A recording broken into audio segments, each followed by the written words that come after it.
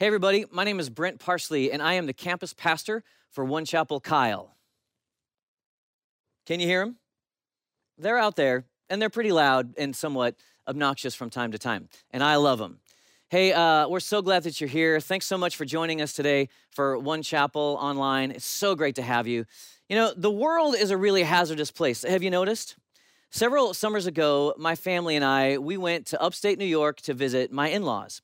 And while we were there, we went to a state park, really beautiful state park, and traveled around and went on hikes and just really enjoying ourselves with my kids' grandparents and their uncle and their aunt. And so while we're driving around, we needed to make a little bit of a pit stop. And so we found this little museum, this little like pioneer museum that kind of gave the history of the area and what had happened there through the years and gave a little information about the park. So we went into this quaint little museum to use the restroom. So my girls went in to go to the bathroom and my wife and I, we were still sitting in the car. When their Aunt Terry came and found us, it had been quite a while we were sitting there, and she said, the girls are stuck in the bathroom.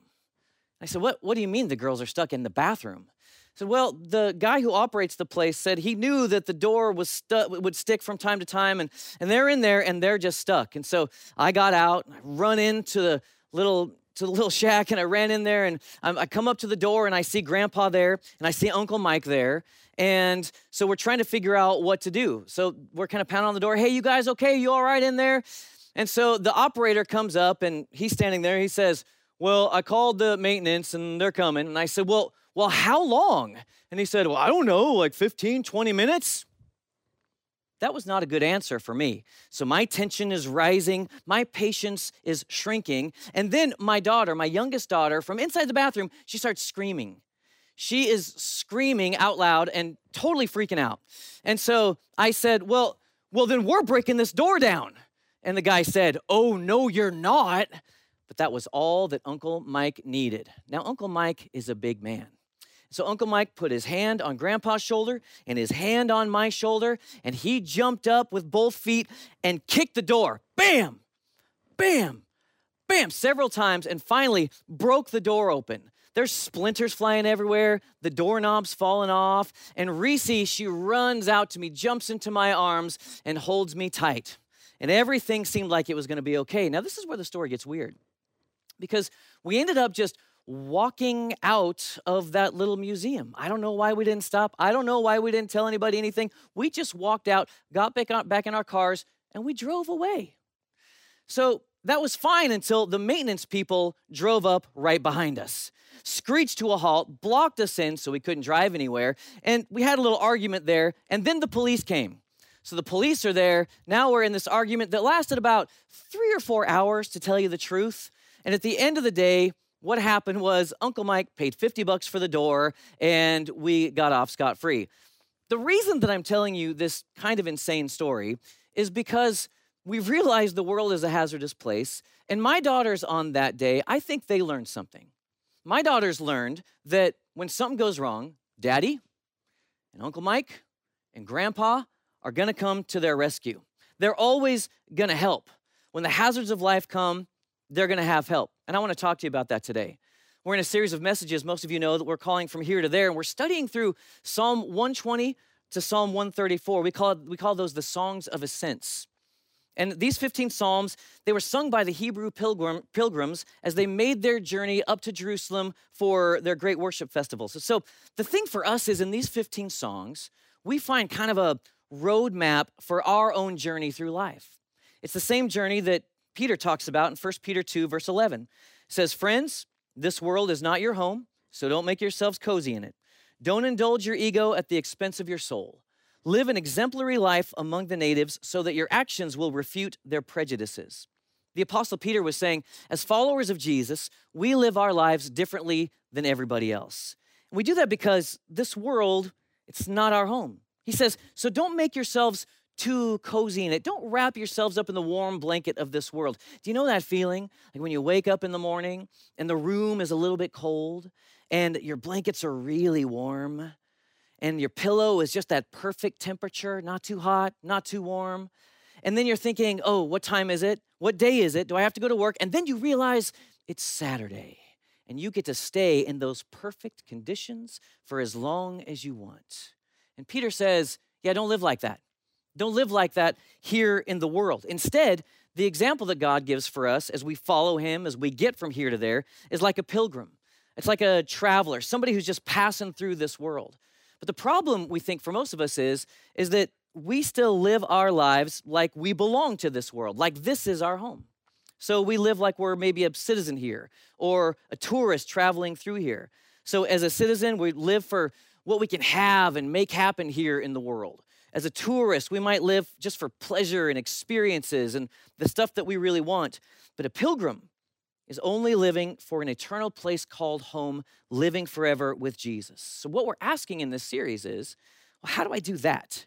How do I live like a pilgrim here? So today, we're looking at Psalm 124, starting in verse 1. In the Message paraphrase, it says, if God hadn't been for us, all together now, Israel, sing out. If God hadn't been for us when everyone went against us, we would have been swallowed alive by their violent anger, swept away by the flood of rage, drowned in the torrent. We would have lost our lives in this wild, raging water. Oh, blessed be God.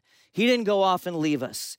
He didn't abandon us defenseless, helpless as a rabbit in a pack of snarling dogs. We've flown free from their fangs, free of their traps, free as a bird. Their grip is broken. We're free as a bird in flight. God's strong name is our help, the same God who made heaven and earth. So Psalm 124 describes these different hazards that we'll face in life, like being stuck in bathrooms and, of course, much, much worse. But then it goes on to declare that God's help is there whenever you encounter those kinds of hazards. So look at the first two lines of the psalm, because they describe that God is for us. And the last line says, God's strong name is our help. And he's the same God that created the heavens and the earth. And that God is the one who's for you. That God is the one who is your help. But right now, some of you are thinking, yeah, right. Like, God's for me? God's my help? Really?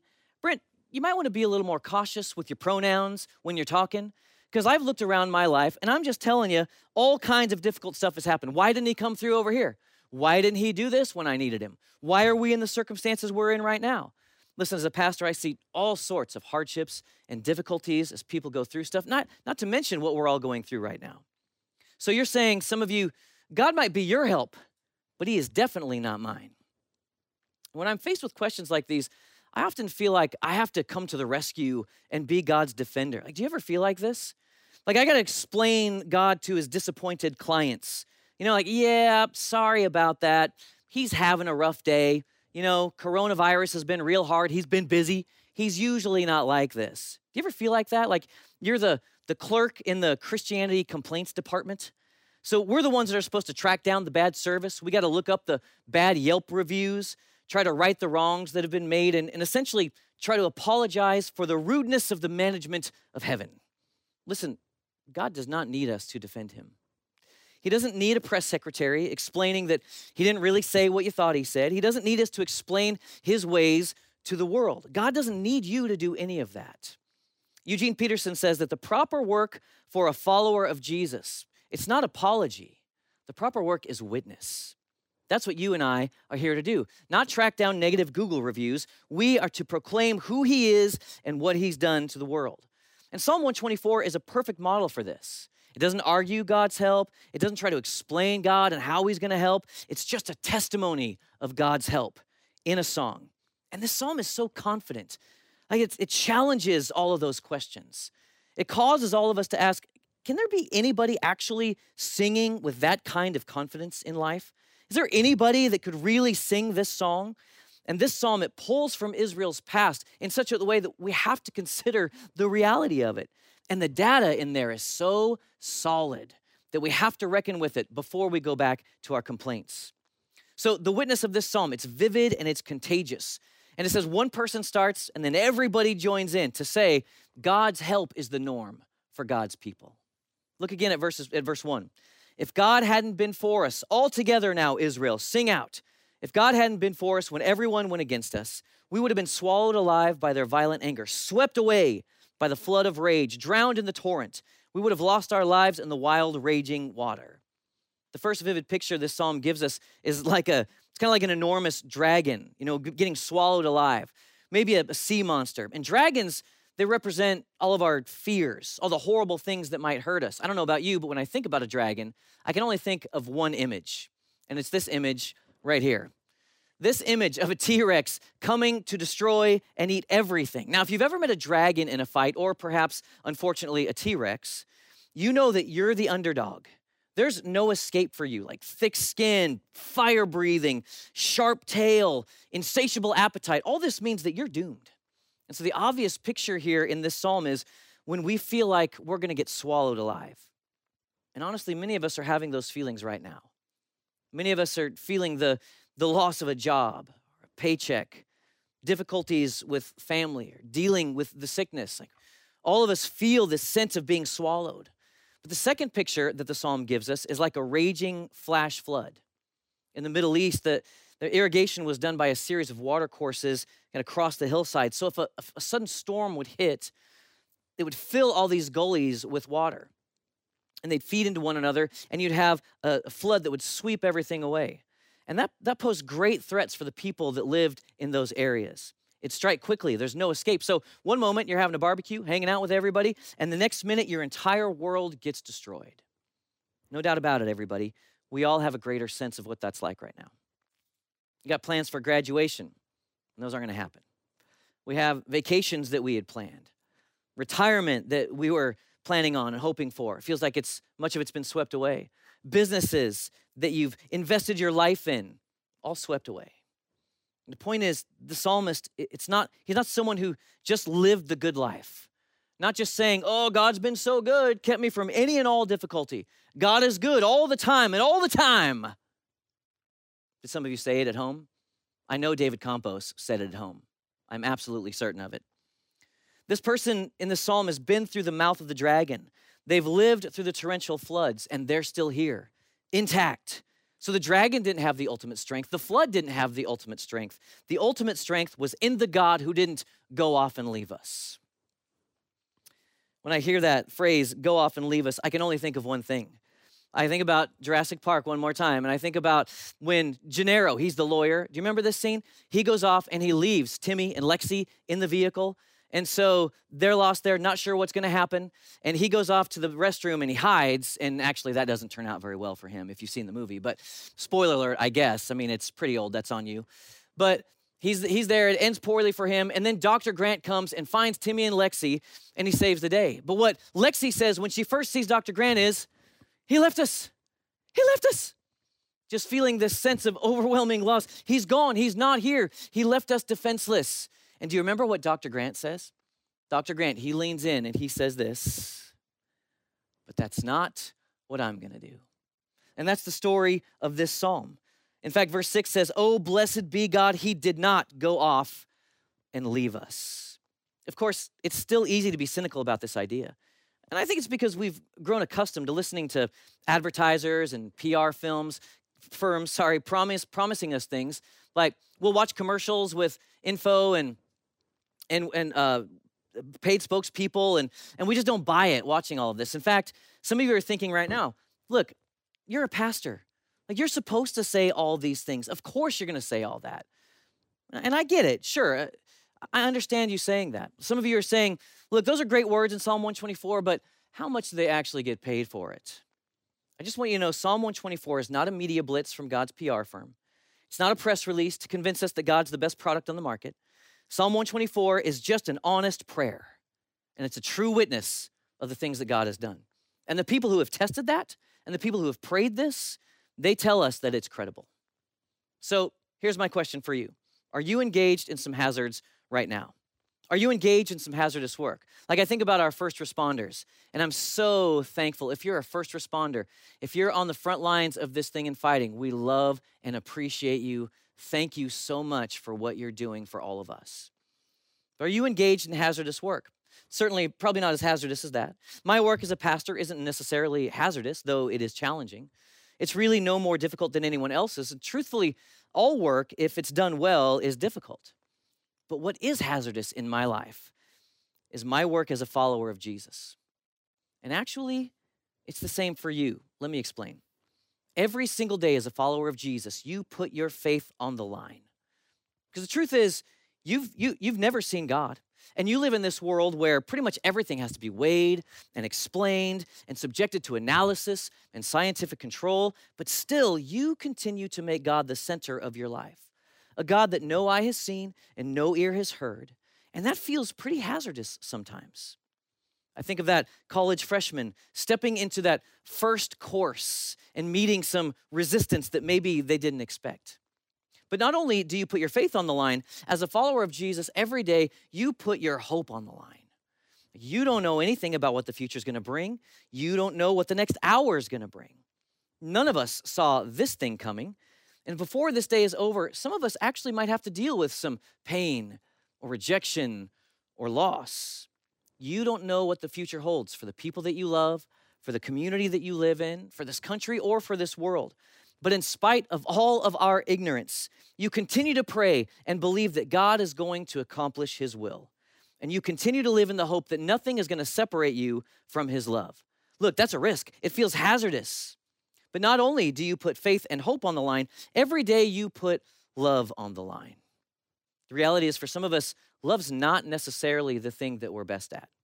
Like, I'm far better at competing, crushing, dominating the competition. I'm far better at giving into my own instincts and ambitions to try to get ahead, to make my mark. We're far better at those things than truly loving other people, putting them first. Most of us have been pretty well trained in getting our own way.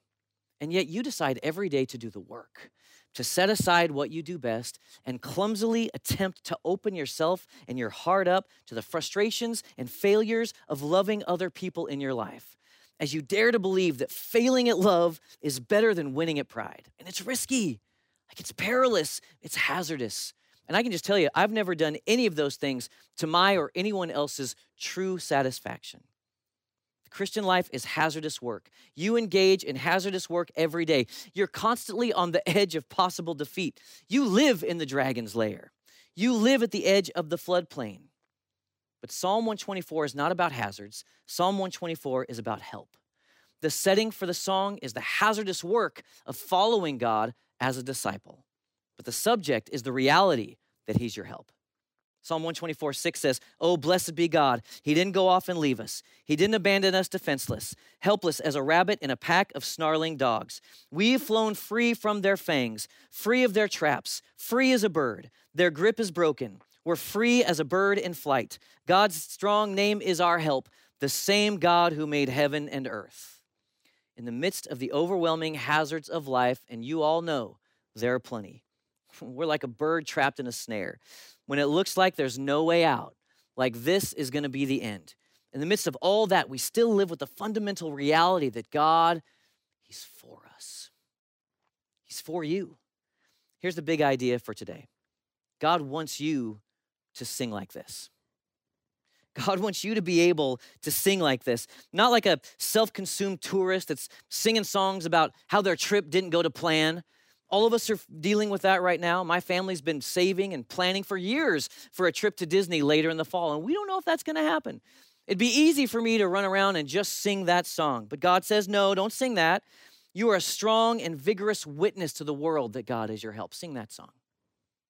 Not like a pious citizen that's singing about how my rights have been violated. No, he doesn't want us to sing that way. He wants us to sing, "Oh, blessed be God. He didn't abandon us defenseless. He is our help." And check out that final sentence, verse 8. God's strong name is our help, the same God who made heaven and earth. Like, do you see the link here? The God who created heaven and earth is the same God who helps you personally. It's just an incredible reality. The same God that spoke the universe into order is the one that is directly involved in your troubles today. Listen, have you ever taken the time to look at like insignificant everyday items in your house? You look at them and they're not too impressive. But if you take a moment and you magnify those images, you get to see the beauty. There's beauty in there that we typically overlook in our everyday. Like, I've got some of those pictures here for you today. Check this out. You know what this is? This is regular table salt.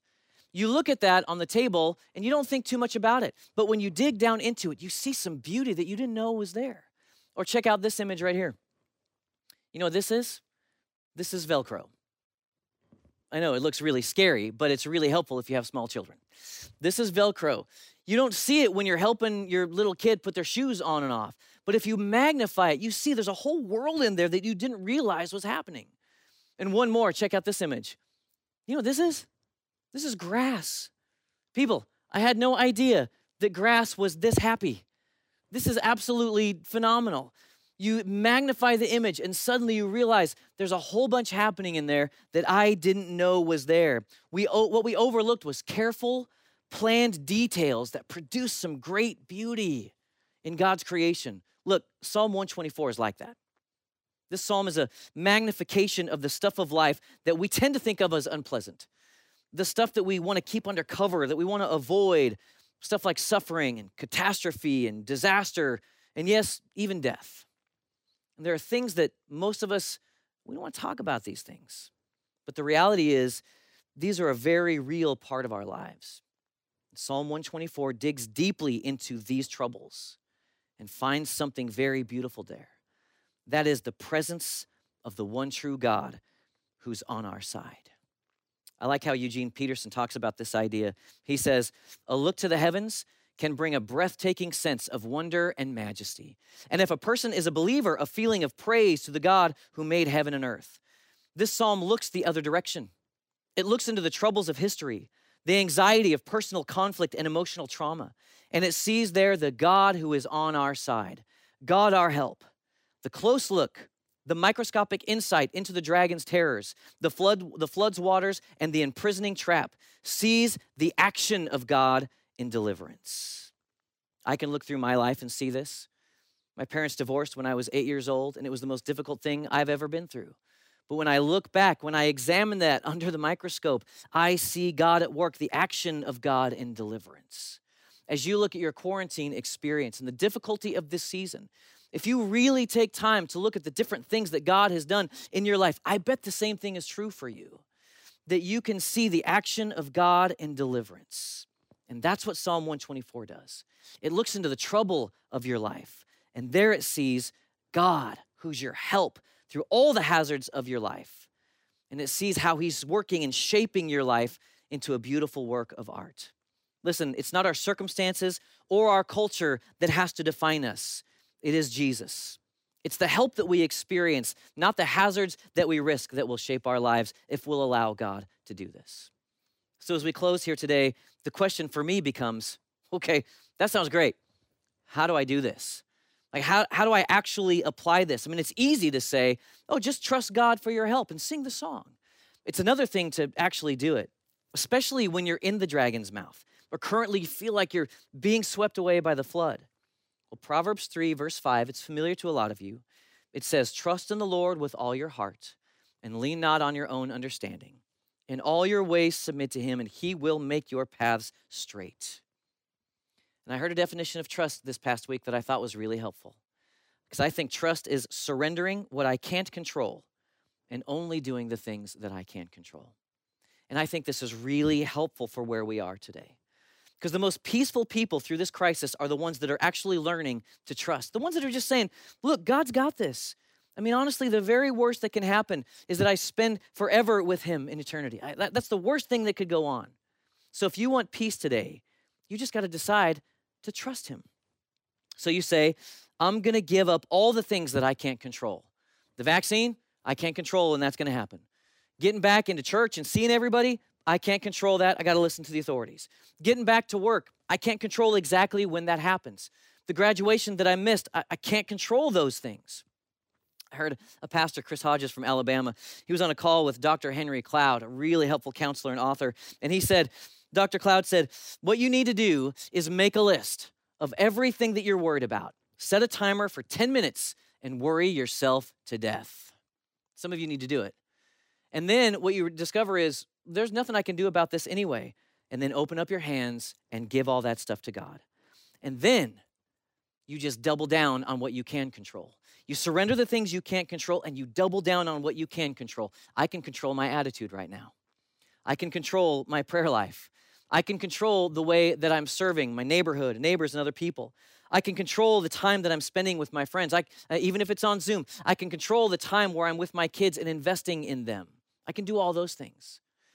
And so as we close, there's a well-known prayer that I think helps us do this. It was written by a theologian named Reinhold Niebuhr in the 40s, shows up in Alcoholics Anonymous, shows up in Kurt Vonnegut's Slaughterhouse-Five, if you've read that, even shows up in a movie from Denzel Washington called Flight. And I think it's the prayer of a pilgrim, and it's called the Serenity Prayer. And it goes like this, and I think it's really helpful for where we are. God, grant me the serenity to accept the things I can't change. So help me to give that stuff up. The courage to change the things I can, take control of my attitude, and the wisdom to know the difference between those. Living one day at a time, enjoying one moment at a time, accepting hardship as a pathway to peace. And actually, the scriptures talk about that journey. Taking, as Jesus did, this sinful world as it is, not as I would have it, trusting that you will make all things right if I surrender to your will, so that I may be reasonably happy in this life. And by the way, everybody, I think that's the best we can hope for in this life, to be reasonably happy, but supremely happy with you forever in the next. Amen. Would you bow your heads right where you are in your living room or wherever you are today, and just let me take a moment and pray for you? God, I ask that you would help us to do this. Help us to accept things that we can't change and trust you and surrender them to you. Give us courage to change the things that we can, to give those to you as well, and to lean into those things, and help us to know the difference between those. Father, I pray for all those people that are struggling and in fear today, feeling the anxiety and worry of our current situation. And I ask for the peace and grace of God to overwhelm and comfort them in the name of Jesus. Father, would you help us to learn what it means to fully trust in you in this season, to accept your help, and to sing the songs of your help and your rescue and your protection. We thank you for this in Jesus' name. Now listen, maybe for you today, you're saying, I can't sing that song because I realize I'm living this life without protection because I don't even know him. I don't have a relationship with him. Listen, you can change that today. The reality is that Jesus has done everything for you to be able to be restored to a relationship with God because sin has broken that relationship. And all it takes is for you to lean in, to believe in him, to receive his life and forgiveness and the price he paid for you on the cross as he shed his blood and paid the penalty for your sin. And he can restore you to a relationship with God the Father. If that's you, I'll help you with the words. Why don't you just pray a simple prayer like this? Jesus, I choose to believe in you. Help me today. I want to follow you. And the very best way I know how, I'm giving you my life today. I'm turning from my old life. I'm giving myself to you. Help me to live for you. I receive all these things in Jesus' name. Amen. If you prayed that prayer, we're so proud of you. It's an incredible decision, and we hope you take some next steps on the journey with us here. If you didn't fill out a connection card, please make sure to do that and let us know where you're at. If you joined us for the first time today, we would love that. Don't forget that we're having a Zoom lobby right after this, and so you can jump into that Zoom lobby at your campus, click the link, and come and join us. We would love to see you there just for a few minutes. And so, hey, one more thing before you go. I want to remind you that next Sunday is Mother's Day. And so we're going to have an incredible, really fun thing that we're going to do at every campus. We're going to have like a drive-through parade with all of our staff. And so all you moms, get your family in the car, drive through, and we have a special gift for you. We want to hang out and celebrate you for a moment, give you a free gift, maybe take some pictures, and just enjoy a quick little meet and greet together as you drive through. We'd love the chance to celebrate you, all right? Hey, let me pray this prayer over you, and let's get going. The Lord bless you and keep you. The Lord make his face shine upon you and be gracious to you. The Lord lift up his countenance upon you and give you peace. Go in peace, everybody. Have a great day.